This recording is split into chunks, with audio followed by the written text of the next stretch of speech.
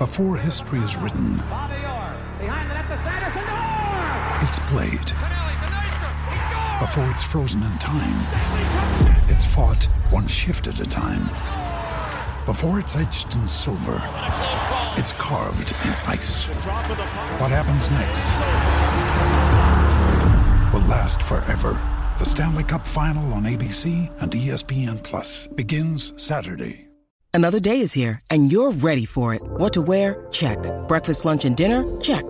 Planning for what's next and how to save for it? That's where Bank of America can help. For your financial to-dos, Bank of America has experts ready to help get you closer to your goals. Get started at one of our local financial centers or 24/7 in our mobile banking app. Find a location near you at bankofamerica.com/talktous. What would you like the power to do? Mobile banking requires downloading the app and is only available for select devices. Message and data rates may apply. Bank of America N.A., member FDIC.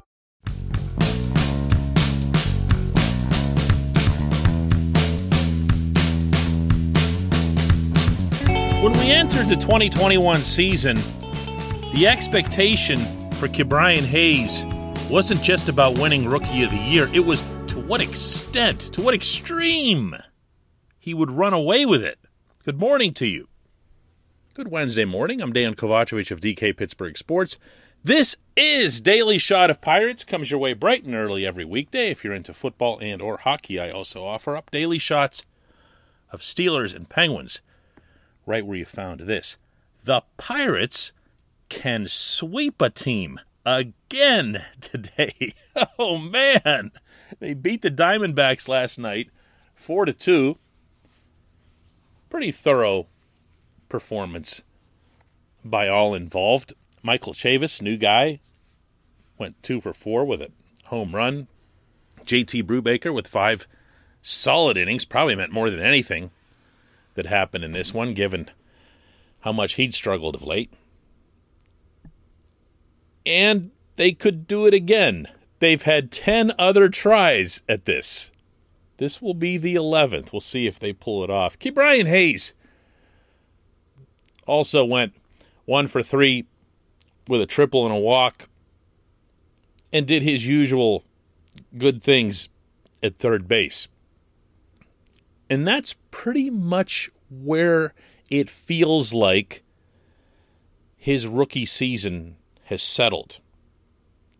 His rookie season, of course, like all rookie seasons this year, are more like sophomore seasons, because if you came up in 2020, it was just the 60-game schedule and everything else. And Key, of course, didn't make it until the second half of that 60-game schedule. He comes up, he looks like just an absolute world beater when he does, creaming the ball to all fields, batting over 400, actually was in the discussion, remarkably, for that season's Rookie of the Year.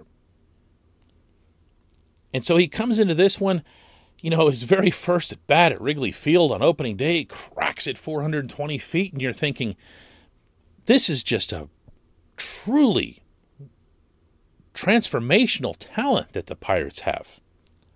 And we're talking about everything shy of adding to the statue collection around PNC Park with Ke'Bryan.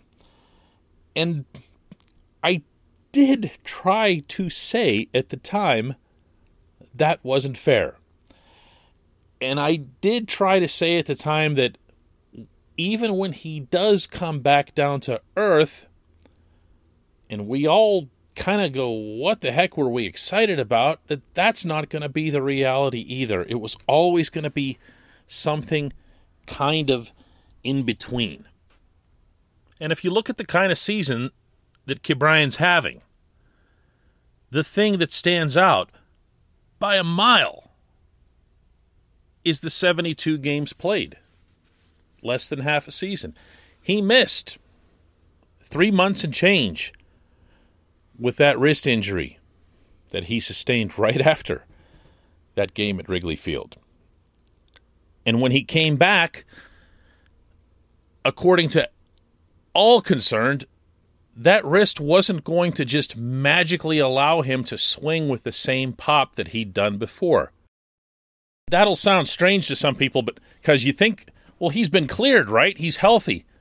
the strength doesn't immediately return to all facets of the wrist. It just doesn't. There's too many tiny little parts in there that are difficult to train, and it takes a lot of repetition to get the wrist back to where it needs to be. His numbers aren't exactly bad.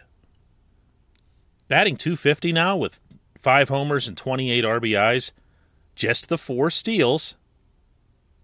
But again, it's just in 72 games, 264 at-bats. It's less than half of a season. If you project those out over a full season, obviously all you got to do is double them, and they'd be a disappointment. If it was a full season. But it isn't. It's half a season, and it's a half a season that was interrupted with the kind of injury that really messes you up. The reason that I'm going over all of this is that I get the sense among some in the fan base that we were all misguided to ever have been excited about Ke'Bryan Hayes. We just pumped the guy up too much, whether that was people like me in the media, whether it was the more diehard, hopeful, optimistic fans. And I don't think so. Take this from the guy who was doing the reverse when he was Ted Williams Jr. This is still very much a player who can do special things in the majors. And I'm not just talking about his superlative defense, because that's the thing that I hear now. He's going to be a great defender over there, and we can just put up with an ordinary bat. He's not going to be an ordinary bat. You don't do the things that he did in August of 2020 and all through this spring training in 2021 by just being some ordinary thing. I feel like he's going to need a good, full, healthy offseason, a good, full, healthy spring training. And then 2022 will allow him to have the kind of breakthrough that we saw this year from Bryan Reynolds. Very, very different circumstances here, and I'm not suggesting Ke'Bryan will be an MVP candidate the way Reynolds has been and all that other stuff. I'm saying that he needs and deserves to have one full, healthy year in the majors before any kind of assessment or projection about him would be fair. When we come back, just one question.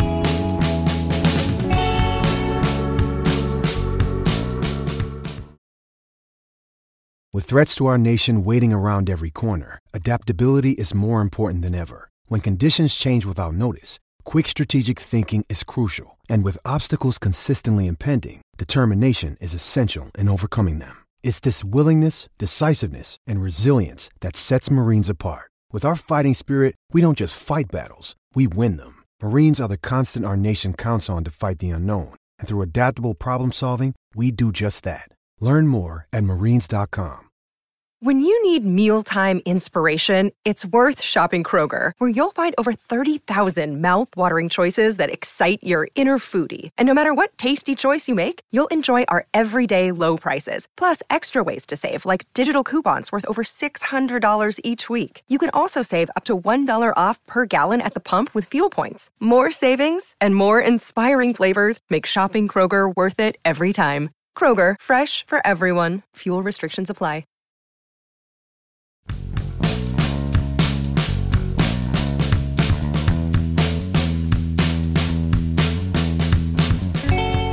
Welcome back. It's time for Just One Question. That's brought to you always on this program by the good people at the North Shore Tavern, directly across Federal Street from PNC Park, and right next to Mike's Beer Bar, companion venture, conveniently enough. North Shore Tavern is home to Steak on a Stone, which has to be experienced as well as eaten to be believed. It's also the home of the planet's only fully dedicated Pirates bar. Hard to describe how amazing this place is for a Pirates fan. Front to back, wall to wall, ceiling to floor, Pirates memorabilia. Come check out North Shore Tavern, directly across Federal Street from PNC Park. Today's question comes from John, who asks, what role, if any, do you see veteran players having in the Pirates' rebuild process moving forward? I'd say it's case by case, John, but I'd also point out that the team itself is a lot more open to having older players.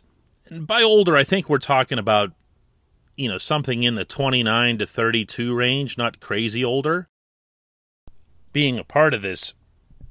I asked Ben Cherington just a couple nights ago about his approach to this sort of thing, meaning how he'd feel about getting players who don't really look like they fit into the age group of the next wave of Greensboro Grasshoppers, right? His response was focusing on young player acquisition, like the draft, international, trades, development. Those are obvious, but good teams have players who come from everywhere. And as you know, players can change at any point in a career, maybe even more now than in the past. It's a pretty good answer, because not only is he saying, we'll take your older player, we also won't be closed-minded to the idea that your older player can get better. The player doesn't have to be who he is or be what he's shown you. And I believe that to an extent, the Pirates have exhibited that in 2021, most strikingly with Kevin Newman. Not that Newman's some old dude or whatever, but Newman's past prospect age at 27, and you do get to wondering, with all the soft contact and everything else, is this just who he is? And they just don't give up on him. And he, in turn, doesn't give up either. He's become a better defender. He's hit the ball a lot better in the past month than he did in the first 4. I think he's got 10 doubles in the past month, and he had 9 over the first 4. But maybe the better example is someone like Yoshi Tsutsugo, where you bring him in and you see what he's got, and if he does have something, and if he fits, and we went over him in great detail yesterday, remember that all of the same rules of the current collective bargaining agreement, depending on how that thing shakes out this winter, still apply, meaning that you keep the player for 6 full years before they can hit free agency. So if that's years 22 to 28 in terms of age, great. If it's 29 to 35 and those are their best years, great. It's not as simple as it is in other sports, because you can still be an effective older player, which leads me to the guy that I really wanted to bring up in this answer, and that's Jacob Stallings.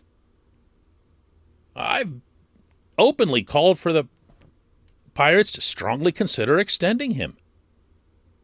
He's 30 years old, so he's not going to be part of something that's, 4 or 5, 6 years down the road or whatever.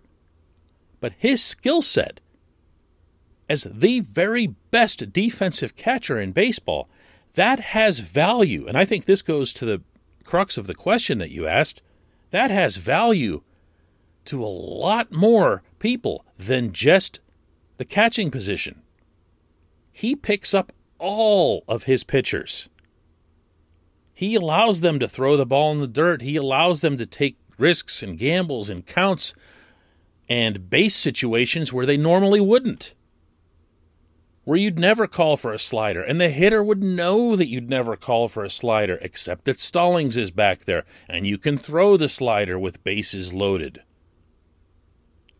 That's the kind of catcher he is. And add on top of all that he hasn't exactly been a disappointment at the plate. He's not going to light the world on fire. He's going to be a 240, 250 hitter. And depending on the degree to which you believe in clutchiness, he's been pretty clutch, too. All the guy does is deliver big hit after big hit after big hit. So, yeah, there's room. There's room. Maybe more than a lot of people will realize. I appreciate the question. I appreciate everybody listening to Daily Shot of Pirates. Let's do another one of these tomorrow. after an actual sweep. What do you say? An actual sweep.